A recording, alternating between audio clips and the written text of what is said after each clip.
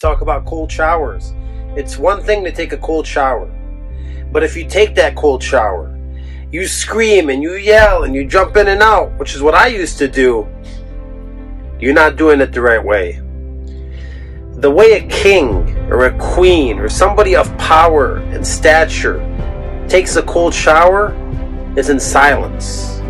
They take that cold shower with no fear, with no screaming, with no hesitation. They walk in it and they let that cold water just hit their whole body. And they don't say a word, they treat it as if it was a hot shower. It's actually another level of discipline.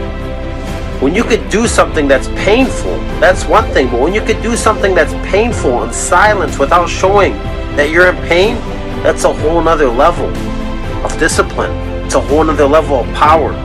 And that's a whole nother level of dominance. Today I'm going to take a cold shower in silence. And that connects to a lot of things in our lives.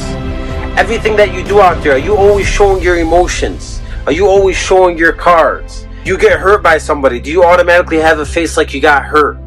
If you get sad by somebody, do you put on a puppy face like you're sad? Or do you know how to shelter your emotions, shelter your feelings, and show that dominance? And that's what this video is about. Don't always show your feelings. Don't always show your cards. Sometimes you gotta go king status on them. Sometimes you gotta go queen status on them. And sometimes you gotta dominate in silence. It's the Aces.